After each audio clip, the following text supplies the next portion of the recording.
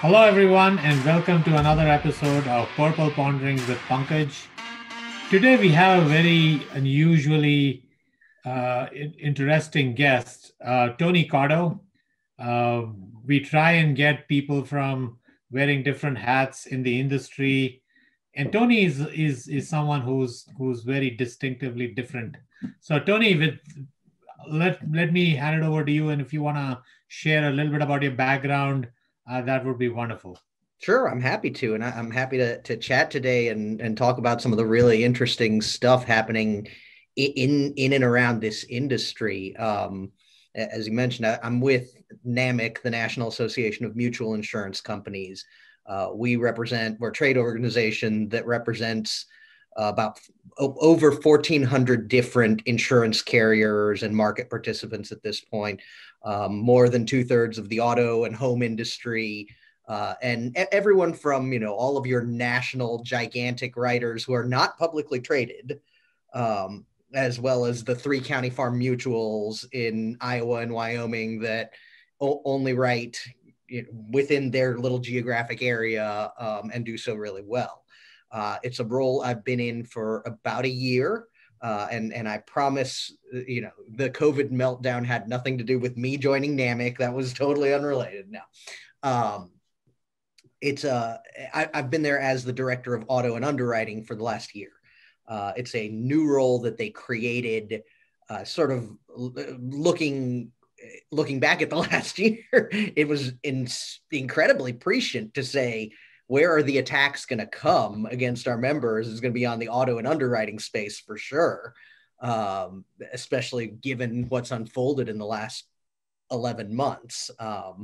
So it's been really interesting. And I'll preface our entire conversation saying that my remarks here are not to be taken on behalf of NAMIC. I'm here in my own capacity, and they're my views, not those of NAMIC or any of our member companies. Where we have staked out a position, I'm happy to lay that out, but generally speaking, it'll be my thoughts. And in terms of background, I come to NAMIC after about 15 years in and around politics and regulation. So and always with an eye on the insurance side. I'm not I know a lot of the folks you talk to tend to be on the tech side, on the startup side, the insure tech universe that likes to sort of have this self-perpetuating group of folks who, oh, what a great idea. We'll disrupt. That's not where I'm from. That's not where I'm coming from. I come at this from the politics of insurance, which I find fascinating, the regulation of insurance, because I used to be at the NAIC and I used to be at the cabinet that oversaw the Kentucky Department of Insurance. And then I come at it from how does that all interact with what the companies need to do to make money and to protect their policyholders. So that intersection of the politics, the regulation, and the insurance is where my home and my head are at. And it's why I find it fascinating to talk to folks from the startup world and from the insurtech universe who have, I won't say they don't ever have a clue, but they are extraordinarily naive when talking about regulation and laws and politics. And they're just sort of things that get in the way for a lot of startups and insurtechs. Whereas for those of us who live this and have lived this as a career, that's where it all happens. Yeah, no, absolutely. Thanks for that great background introduction. And, you said there's regulation and there's politics and there's insurance. I'm going to add a fourth angle to it, which is emerging technology. Mm-hmm. Right. So now if you throw in all of those, that's a nice potpourri of stuff that can happen. Right. And your, background is so fascinating. I'm going to start by first asking you, and you and I have had chats previously, and like you said, a lot of the startups who are especially new to insurance kind of come in wanting to do things using technology, and then they run into, oh my God, there's regulations, and these regulations seem archaic. They seem to have been built by people who hate technology and hate like the the benefit of the industry. That's the perception, right? So Uh-huh. I want you to just come at it at, there's obviously a balanced view of what that should be. But talk to me first a little bit about like what is the extremes, right? The unbalanced view. What if there's too much regulation? What if there's too less regulation in politics? So just so from your perspective, right? Because I'm sure you've seen both angles and sort of Absolutely. have had the opportunity to provide a balanced point of view. I'd like for you to just explain for the benefit of our viewers, what does that look like? Sure. And I think so, for better or worse, probably worse. Politics and laws and regulations are a people business. So the people who sit in the chairs matter. The people who sit in as the chairman of the insurance committee in your state, that matters. Who sits in the insurance commissioner's office matters, because they have very different views on these things that you're talking about, on where that sort of lever of regulation, if I tilt it this way, I'm over regulating. If I tilt it this way, then my consumers are at risk. And I will tell you that across the board, the way regulators in the US view their job is to protect consumers. That's the beginning and the end of it. Okay. There's more to it than just that. And there's different attitudes on how you protect consumers, but that is going to be number one on any regulator's list. My job is to protect consumers, the people who buy insurance policies. Now, how do you do that? That's where you start to get into all the other fun discussions that we're going to have. But in terms of overprotecting versus underprotecting, I think every regulator is going to err on the side of overprotecting consumers and saying, I need to protect that person who is the least capable of protecting themselves, right? Whether it's people who can't read a policy, whether it's people who don't understand what's been sold to them by their agent or direct channel or whatever it is, they're going to err on the side of, I want to protect that consumer. Now, they also have a secondary responsibility to protect the market in their state, right? Because if the market dries up and nobody wants to write in your state because you're a really nasty regulator, then you've created a different problem, because now I have a lot of people who want to buy insurance in my state and they can't because nobody can afford it, because I chased out all the companies by being a really mean regulator. So, and then I'd add to that dynamic the politicians, right? The actual elected officials who write the insurance code. Again, who sits in that chair matters. I tend to think that when you have state insurance committees in your state legislature who have an insurance agent sitting as the chairman who knows something about insurance, that's a good thing. But it's interesting the way you framed it, because inherently what that tells me is that the regulators are there, like you said, to protect the people, which means that there is inherently a set of conflict of interest with the insurers then, right? Because it's the insurers on one side and it's their customers on the other. And if I'm going to be at the get-go on the side of the customers, then I should be against the insurers, because that's where the sort of the complaints come from. And yet you make a good point of sort of, here's the element of politics that comes in, which is the extent of that play between these actors differ from states to states.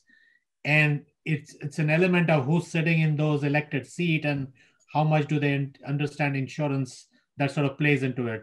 So right, a really good regulator is someone who understands that the insurer is not against their policyholder, right? The really good regulator is the one who says, okay, let's find out how your interests are all aligned. And then because, look, I mean, I don't know any policyholder who wants losses. True. But to your point, like you said, you've seen certain regulators dry out the state, as you said, right? Which is put in some regulations which make it very hard for carriers to operate, profitable business. So there's always these, I guess we have 50 states. So 50 states means each state would have a different perspective on sort of, consumers' interest, right? So absolutely. talk to me a little bit about, there's the I'm assuming there's a politics to to this, right? Democrat versus Republican, and there's some probably patterns that might be coming. But how does one? So let me put on my hat as a startup and say, look, if I want to come in and I want to make sure that I want to operate in a state which is very regulation friendly, what would that experience look like for me versus another state where I might have a horrible experience, right? So just talk to me a little bit about some stories to the extent possible. Sure. You can share it from your experience. Sure. Well, the first thing I'll say is, trade associations are your friends, just as a general, not just pitching NAMIC, but when you join groups, you get the benefit of experience and you get the benefit of having, someone to stand behind and someone to stand next to you when you go have those conversations with the politicians and the regulators. I think the most important thing is not to be afraid, because if you don't have that meeting and you assume that you're going to, just run your business and start something up, and then all of a sudden someone says, wait a minute, your entire business model is against the law in this state. Now you got a real problem. So look, regulators are very easily approached.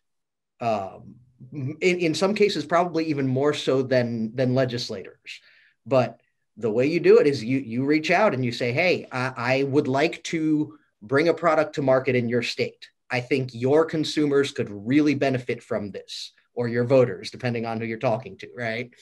And then you start to have the conversations. Now, depending on which regulator it is, you're going to get different levels of pushback. Okay. And they're going to say, well, no, we're not interested in having someone write that coverage here. Okay, move on to the next state, maybe. But maybe you say, well, I've got 20 letters from voters in your state who want this coverage. Now we got a different conversation on our hands.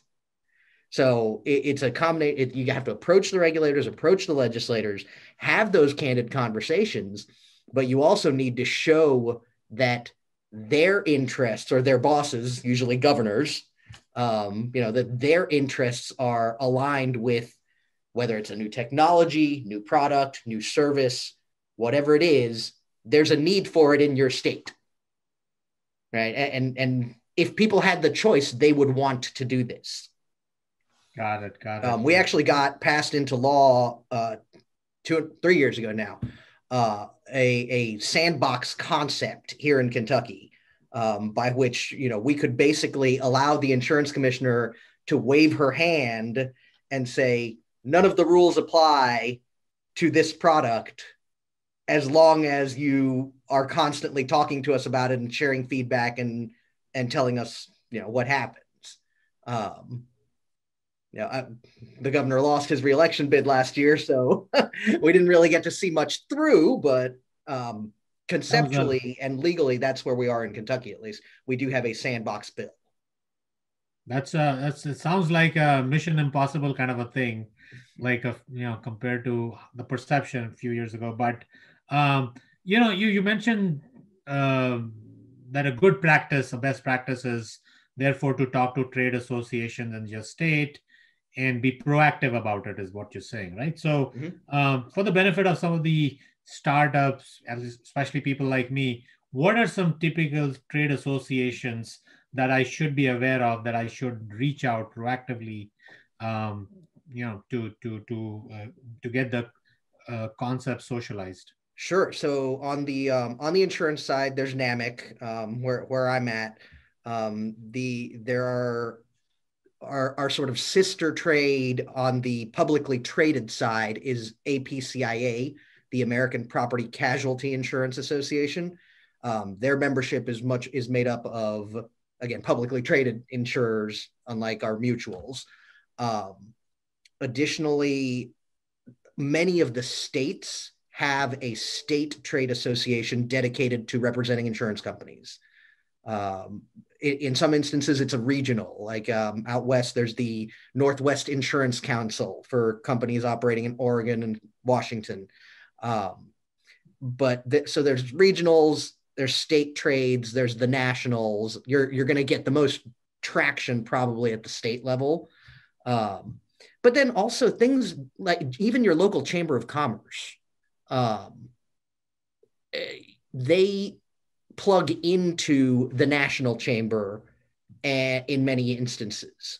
And like I had a conversation just a couple days ago with the U.S. Chamber of Commerce about strategy on defending risk-based pricing. And even though there are dozens of insurance companies that are members of the U.S. Chamber, the U.S. Chamber isn't thinking about insurance all the time. They're thinking about much bigger issues. They turn to groups like us when they have an insurance question. So those are some of the ways to plug in. But yeah, and the other thing about groups like a U.S. Chamber or like a local chamber is they can make that introduction that gets you in the door with your legislator, and then you take it from there, right? As long as you're in the room, you're the expert on your company, on your area, on your industry. And I think legislators understand how that works. Got it. That's excellent advice. So now let me pick on something that you just mentioned some time back, as which was the Kentucky sandbox, call it the experiment, right? Which is so refreshing, right? That you have this ability to literally, like, if you've come up with a new way or new product that you think is going to be beneficial to the consumers, and to get it out there, you have a state legislative or state body that's willing to say, hey, as long as you keep us updated, you're good to go. Now, just explain that. Now I'll add, we were not able to waive the capital requirements.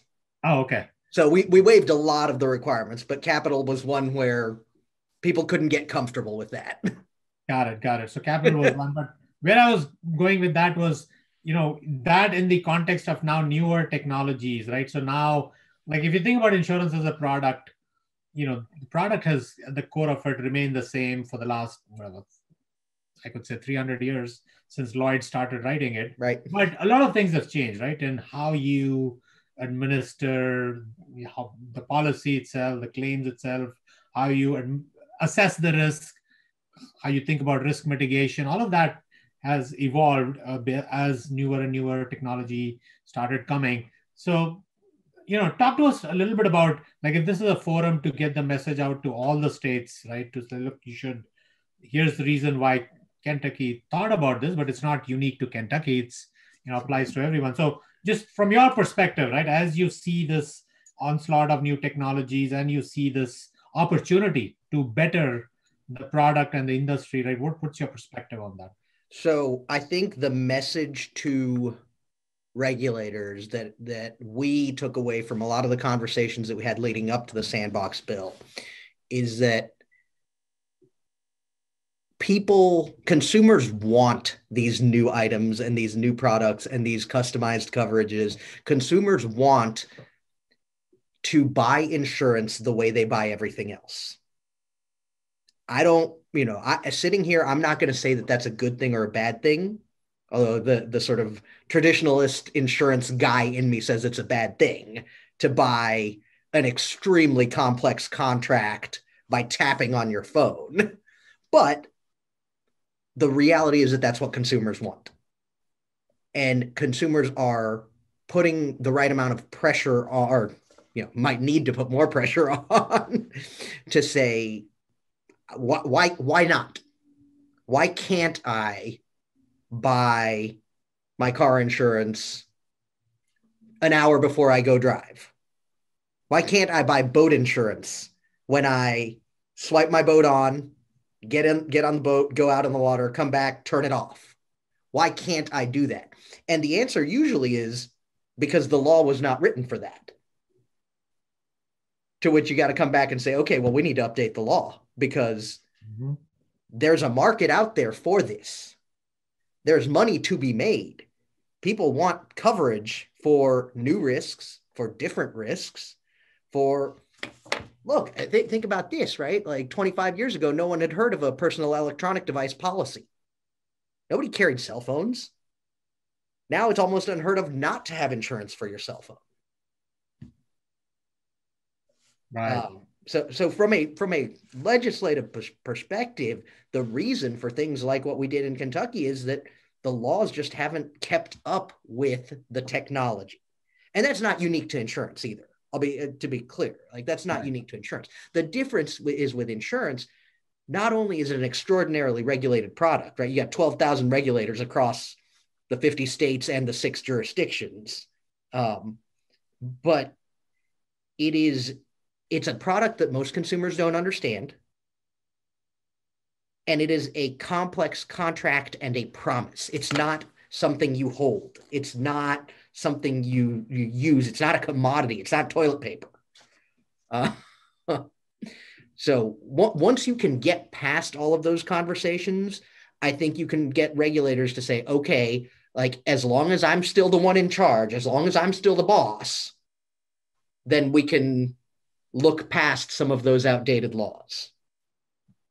Got it. Got it. So tell me a little bit about because we spoke about this, right? Updating the law, right? That's something which is happening. And just tell us a little bit about where we stand in terms of that Sure. effort to update the law. Is it state by state? Is it, I'm assuming that's what it is, but just tell us a little bit about what to expect there. Sure. So for folks again newer to the industry, there's a body, the NAIC, the National Association of Insurance Commissioners, and that's where each state insurance commissioner is a member of that body. They are not lawmakers. They create models, right? They set standards. They say, okay, here's a model. We all think this is a really great idea. You should go back to your state and talk to your state legislators and get it in your insurance code. With that said, the NAIC has a lot of clout. And when you say something is an NAIC model law, it tends to get passed in the states.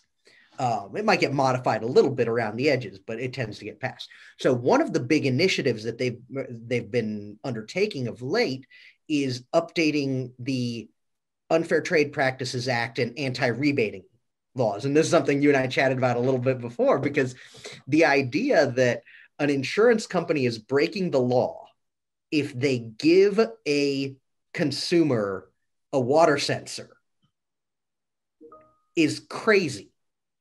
Right. It's because that's not an enticement. That's not an improper act. But the way the law is written, you can't give a consumer a thing of value.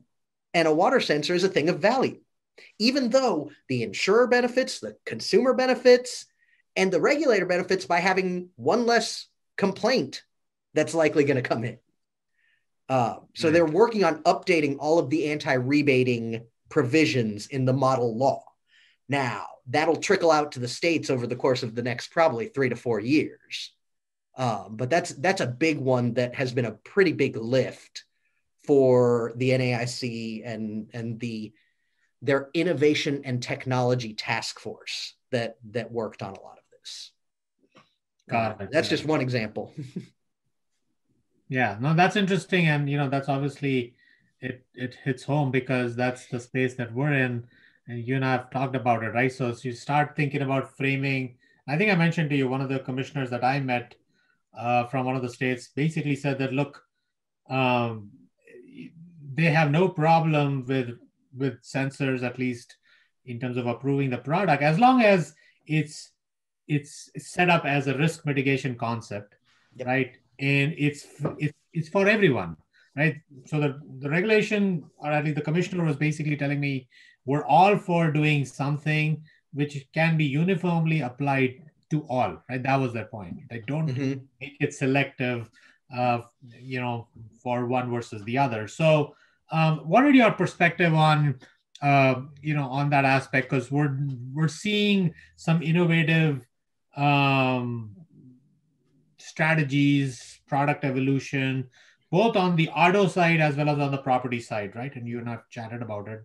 But tell me about your perspective on how you see that evolving. Is that the thing that's gonna stick and be the standard, or still some time? Potentially. So one of the things that I find works really well when you're talking with legislators and with regulators, with commissioners, is when you give them some of the astounding numbers in the IoT space, right? In your world, really, when you tell a commissioner that 125 new devices connect to the internet every second, when you tell a committee chairman that there's going to be 43 billion connected devices 5 years from now, those are numbers that make them pay attention, right? And okay, so then you've got their attention and they say, okay, well, why do I care? What does this have to do with insurance? And you say, okay, well, let's talk about this. Let's talk it through. More insurance is good. We want more insurance. You want more insurance. That means more jobs in your state. That means more people. That means more transactions. Things happen because of insurance that otherwise would not happen. So you want more insurance. How do we create more insurance? Well, we reduce losses and we reduce costs. And that creates the opportunity for more coverage. And that creates ways to align. Again, it's all about alignment, right? We want to align our members at NAMIC. We want our carriers to have their interests aligned with the policyholder, who doesn't have to worry about when they have a loss. They know they're covered because that's what good coverage is, we take care of our policyholders. So you tell the politicians, okay, here's the numbers. We want more jobs, more insurance, more benefit in the state. More people will take leaps of faith in forming a business because they have coverage, right? They'll buy a house, they'll buy a car because they can get it covered that they otherwise wouldn't. So when you frame it that way, you've got their attention. True. And I think that, the whole idea of insurance is protection, right? And the way what we're talking about is really technology enhancing that protection, right? So if we can now come to them and say, here's another reason for you to push it because it increases protection, and it's happening anyway, right? The technology is going to advance and the consumers are going to adopt it. So might as well tap into it in a way that aligns a win-win outcome for everyone. Absolutely. That's how at least we see it. Absolutely. So, I talked about this a little bit, that telematics and IoT, it took off on the auto side first, right? We're now starting to see almost every incumbent legacy carrier has a program. There are insurtechs like Root who are only having the product based on telematics.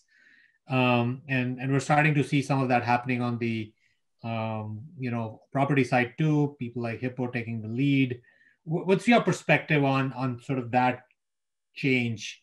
How long will it take? Will it take place? Is that because a lot of people question the insurtech viability, right? And can they sustain it for the future? And because what's your perspective on that? I think it depends on the consumers. We're going to have to see how the consumers react, because I'll tell you, consumers 50 and older have no interest in, even if they have a smartphone, they have no interest in downloading an app that's going to track them all the time when they drive. So there's an age issue. Okay. Now, there's also the age issue also speaks to the privacy issues, because I'll talk to my younger cousins or friends that are a little younger. They just assume that privacy doesn't exist. Like they'll give their information to anybody, right? for a couple dollars, right? Whereas I'm still sort of in the wedge. I'm like right on that cusp of the millennials. I think they call us older millennials, but I'm not comfortable giving my information by and large to just about anybody. So there's consumer expectations are shifting. And I think that's going to be a big part of the conversation that you're talking about in terms of telematics. But it's also things like, okay, does a carrier require me to have one of the dongles that plugs into my OBD2 port, or can I just download an app? The way it manifests itself is going to matter. I think a lot of customers will appreciate feedback. You could do a better job with fewer braking, less braking, fewer hard turns, things like that.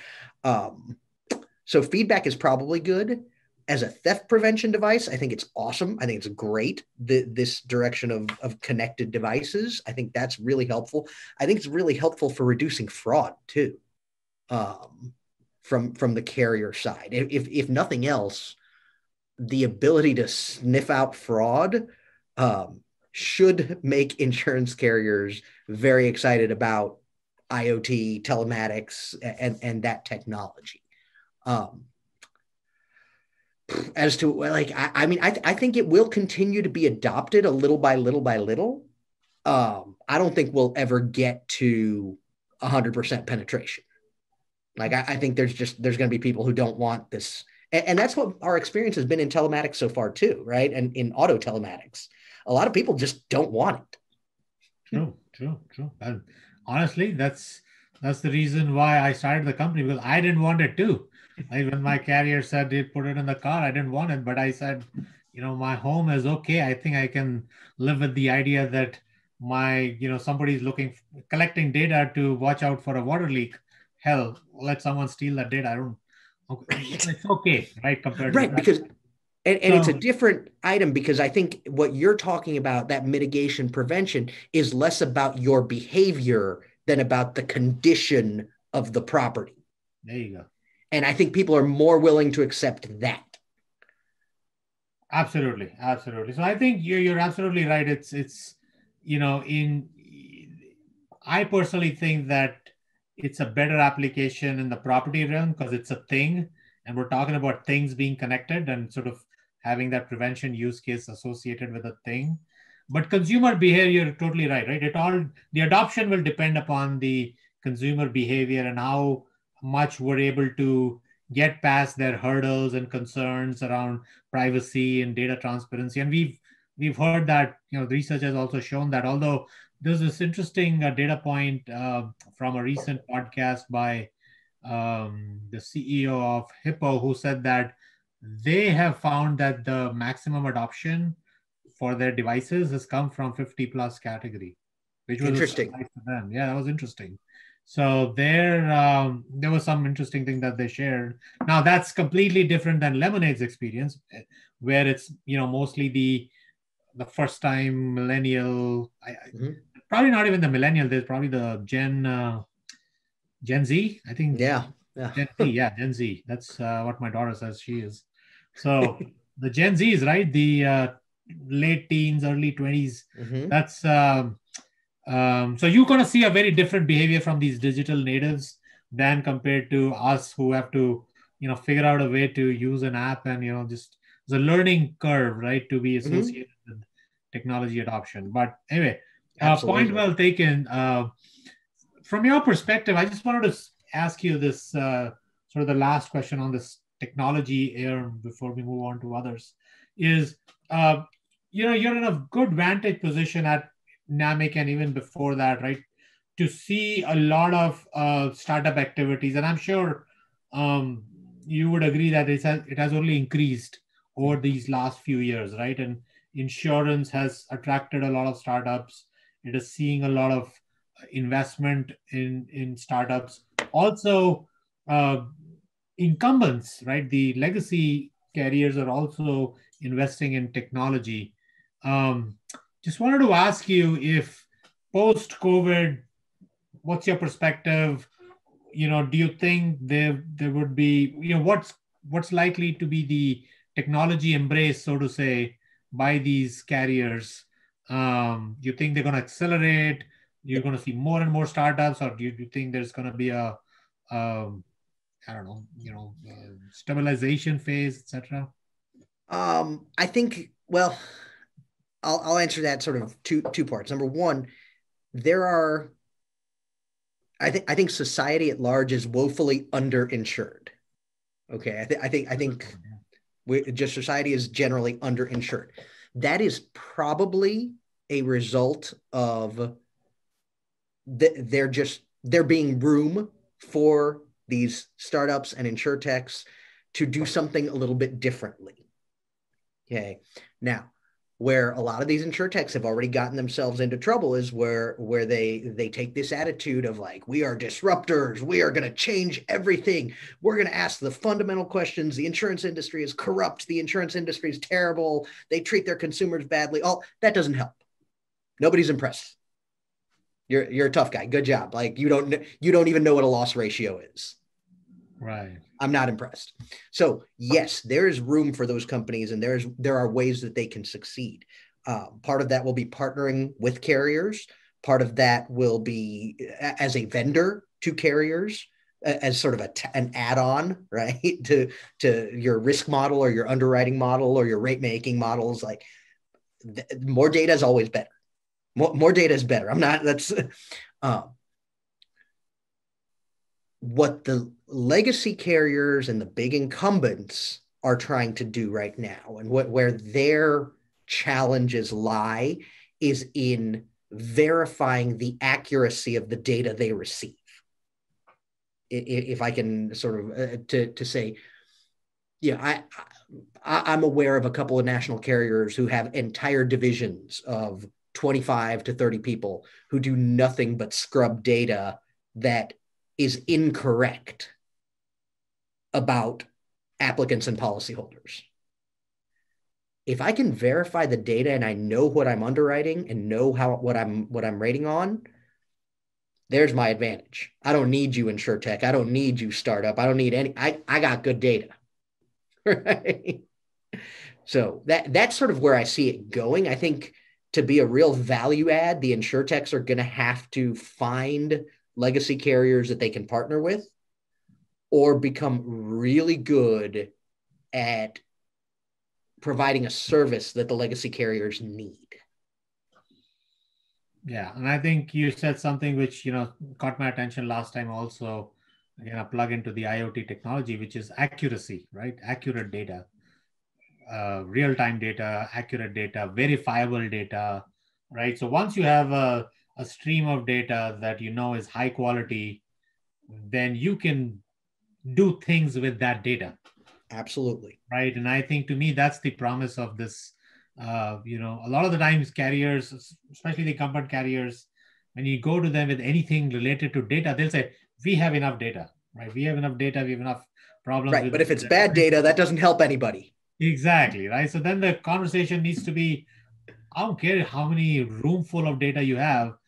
If it's not good quality data, right, you're going to keep collecting this bad quality 30% accurate data right. versus an opportunity to build a new stream on, I don't know, 90% plus accurate data. So that's the real opportunity, I feel. And I think if they're smart, they'll also understand that conversation about accurate data will help them with the regulator.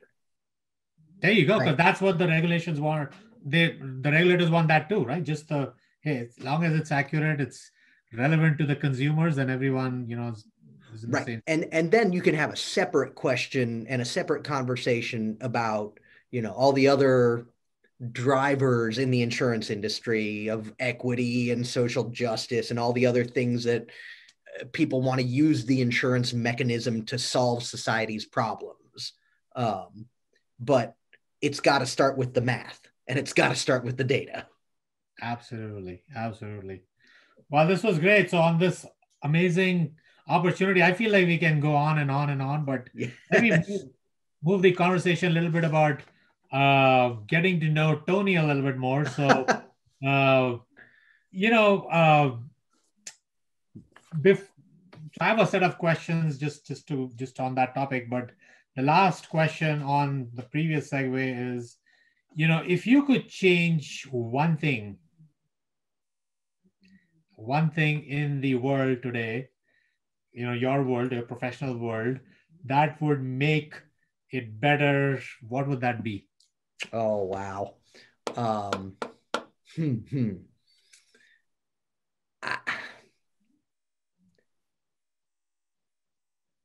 One thing that would really make things, that would solidify, I think, and it would solve a lot of the battles that we have, that I have to get involved in right now, would be that you put into the insurance law in every state that if a rate is actuarially sound, it is not discriminatory. If we could get that in every state's laws, we'd be in great shape. Got it. Because as we were just talking about, there's movements afoot out in society that say, all insurance is racist, and insurance discriminates against poor people and minorities, when that is inconsistent with the facts. But if we could say politics comes in, right? So I think right, but if we could say the math is what determines whether your rate is fair or not, just math, then I might put myself out of a job. No, I think as you and I just said, right, it's a data-driven decision which has, an outcome based on set of inputs, and it's transparent, available for all to see, and accurate. Negates that, that subjective opinion or perception that look, it's racist. So yep. That's what I want for Christmas. Can we get that? Can we make that happen? I promise. 25 Christmases out. I promise. You might get it. All right. Switching gears here a little bit. You've had this amazing journey. Almost 2 decades in the industry. Tell me, what is your proudest achievement and the biggest learning? Sure. And they're probably the same, which was when I was at the NAIC, I want to say it was 2014, maybe 20, yeah, it was probably around 2014. We started hearing rumors, and, coming out of the financial crisis, everyone was concerned about big institutions and systemic institutions. And even though AIG insurance was not what set off all the dominoes, the insurance industry still got looped into a lot of that. Part of what my team and I at the NAIC were tasked with was changing a federal law that basically said if a bank holding company, which a lot of insurers are set up as bank holding companies, if they are having financial issues, you cannot steal, essentially, you can't take money from the insurance side of the house to pay out the banking side of the house. And we got that made into federal law. It's the Policyholder Protection Act. And it's now ensconced in federal law. I have a copy of it up in my office. Nice. But it captured for me everything that's important about this industry, which is it's not banking, right? This is an industry built on promises and contracts. There's no run on the insurance company. And we had to do whatever we could to protect against that. So making sure that you can't steal from insurance policyholders to pay out bank depositors was a really, really big win. And when we got that enacted into federal law, we were pretty happy. Yeah, I bet you were. So what was the learning? Well, the learning was just how difficult it can be to get 5 sentences into federal law. I bet it took you, how many Christmases did that take to? It only took about 1.5 years, but I think we were having on average probably 5 or 6 meetings with congressional staff about that issue every week. Wow. And trying to explain to them why it mattered and why their bosses should vote to protect insurance policies, because their assumption is always, well, the insurance companies are evil. Right. Wow. That sounds like some fun times, but glad it's passed and I'm glad it's a law. Yes. That's awesome. So should every policyholder in the country should be happy. Good. I should be thanking you. Thank you, Tony. Um, so Tony, I know you you operate at the intersection of so many interesting aspects of life and society. But how do you keep yourself updated? What do you like to read? Like, what are your hobbies? Tell us a little bit about that. So updated is tough. I mean, I read every newsletter I can get my hands on, and there are 20 of them in my inbox any given morning. A lot of the local, Kentucky Today, all our local newspapers, I try and make my way through first thing in the morning. On the insurance side, on the industry side, I find that the III has really good, their blog, the Insurance Information Institutes, I believe is what it's called, Triple I. Their blog is really good. I'll look at a lot of the NAIC website to see any newsletters, any alerts that come out of them.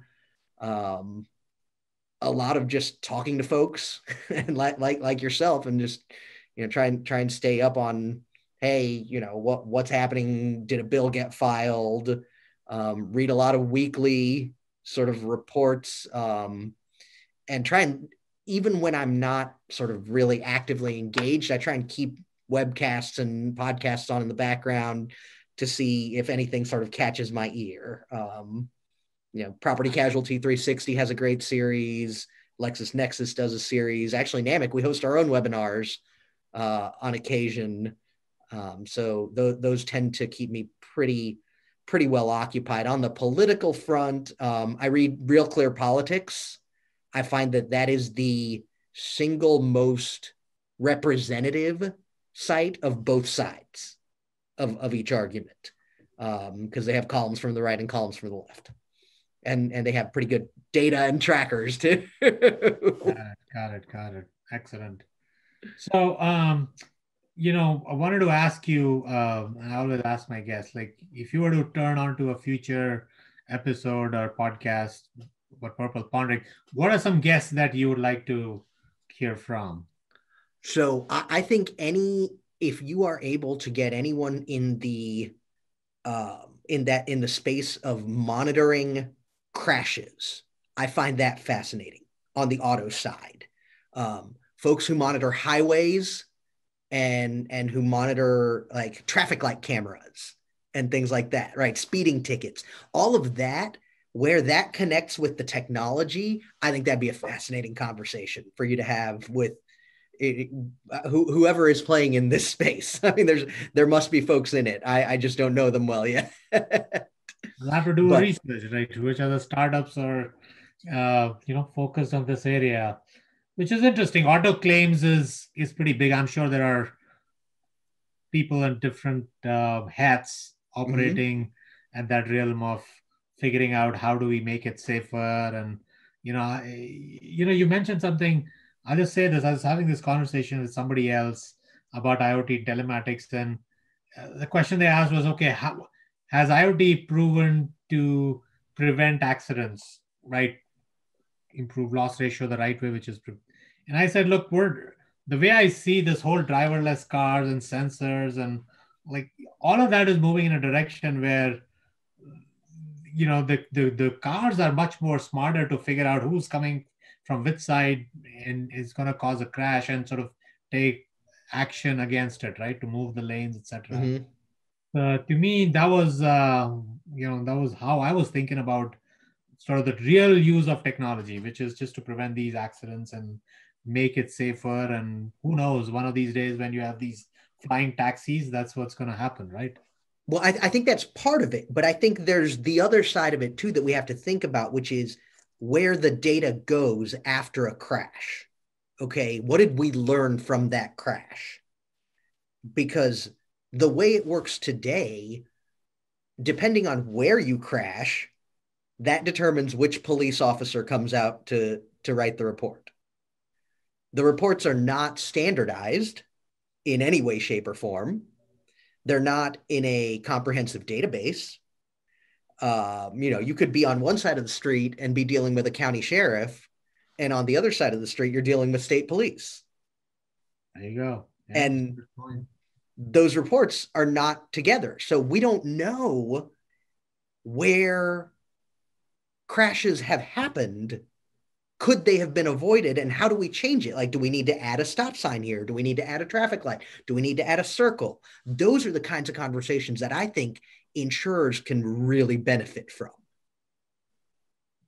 It's a good one, good one. I mean, I think to me, as I was thinking about it, like there's this data about how texting distracts driver and causes Mm-hmm. crashes, right? So now, and it said there's some number attached to it. 78% of drivers are texting, and so and then there's a higher correlation with that leading to a crash, right? So, Mm-hmm. but your point is valid, which is we don't have standardized data coming out of every crash which is being collected at one place or a different place so that you can infer actionable insights right from that. Exactly.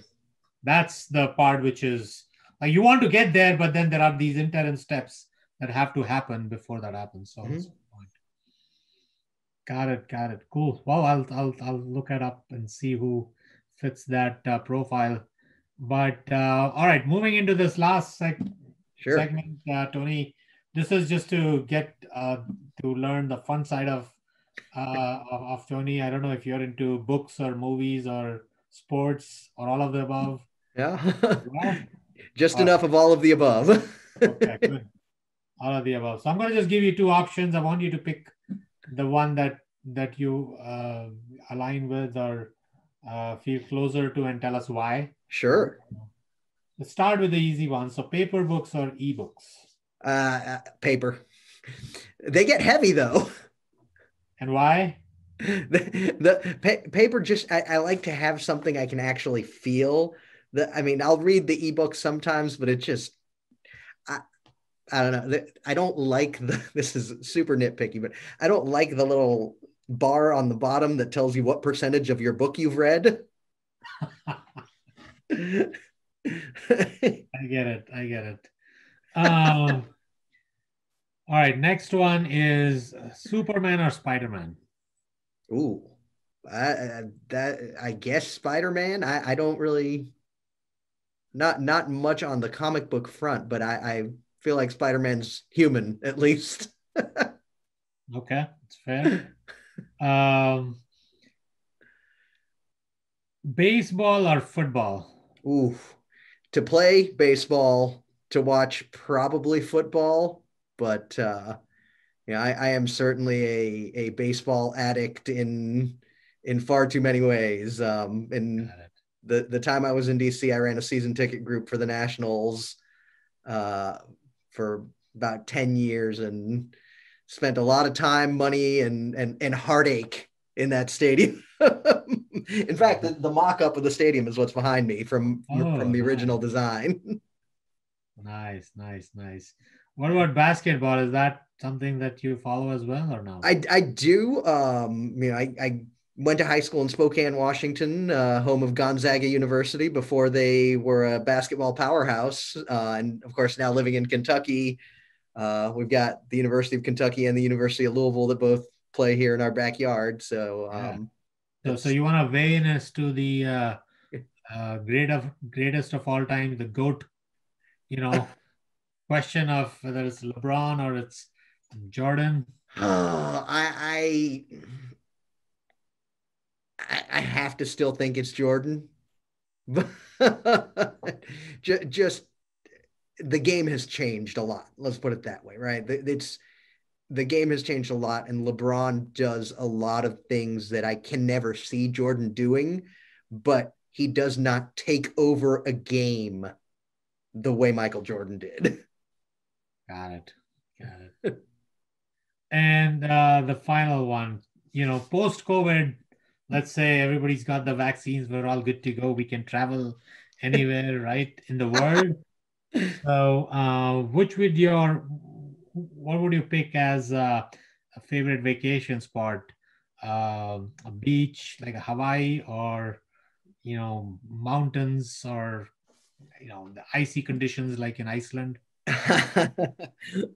um, I, so I flash back to, and I'm sure we will at some point go back there, but my wife and I, we did our honeymoon in Italy and did a 10-day food tour where we got to sample foods all over the country. I would do that again in a heartbeat once, Well, tell me once more. sanity So returns.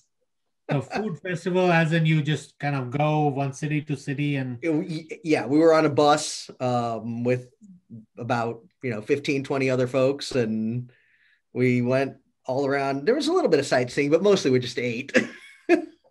yeah, Italian food with Italian wine, I'm guessing, is a Pretty good much. combination. The wine was cheaper than the water. Well, there you go. See, that's Europe for you, right? Water expensive, super expensive.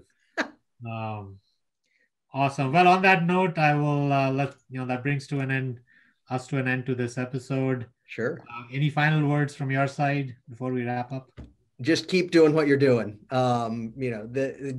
Being a disruptor who follows the rules and is willing to play by the rules and influence them is much more productive and leads to better conversations, and it's going to lead to a better product for consumers. Just spitting at the industry isn't going to win anything. Got it. Yeah, no, I'm not from that cut of cloth anyway. So, Yep. but thank you for your wishes and thank you. And with that, we've come to an end to this episode. Thank you, guests. We'll be back very soon with another episode. Till then, Great. bye. Thank you so much. Have a good one.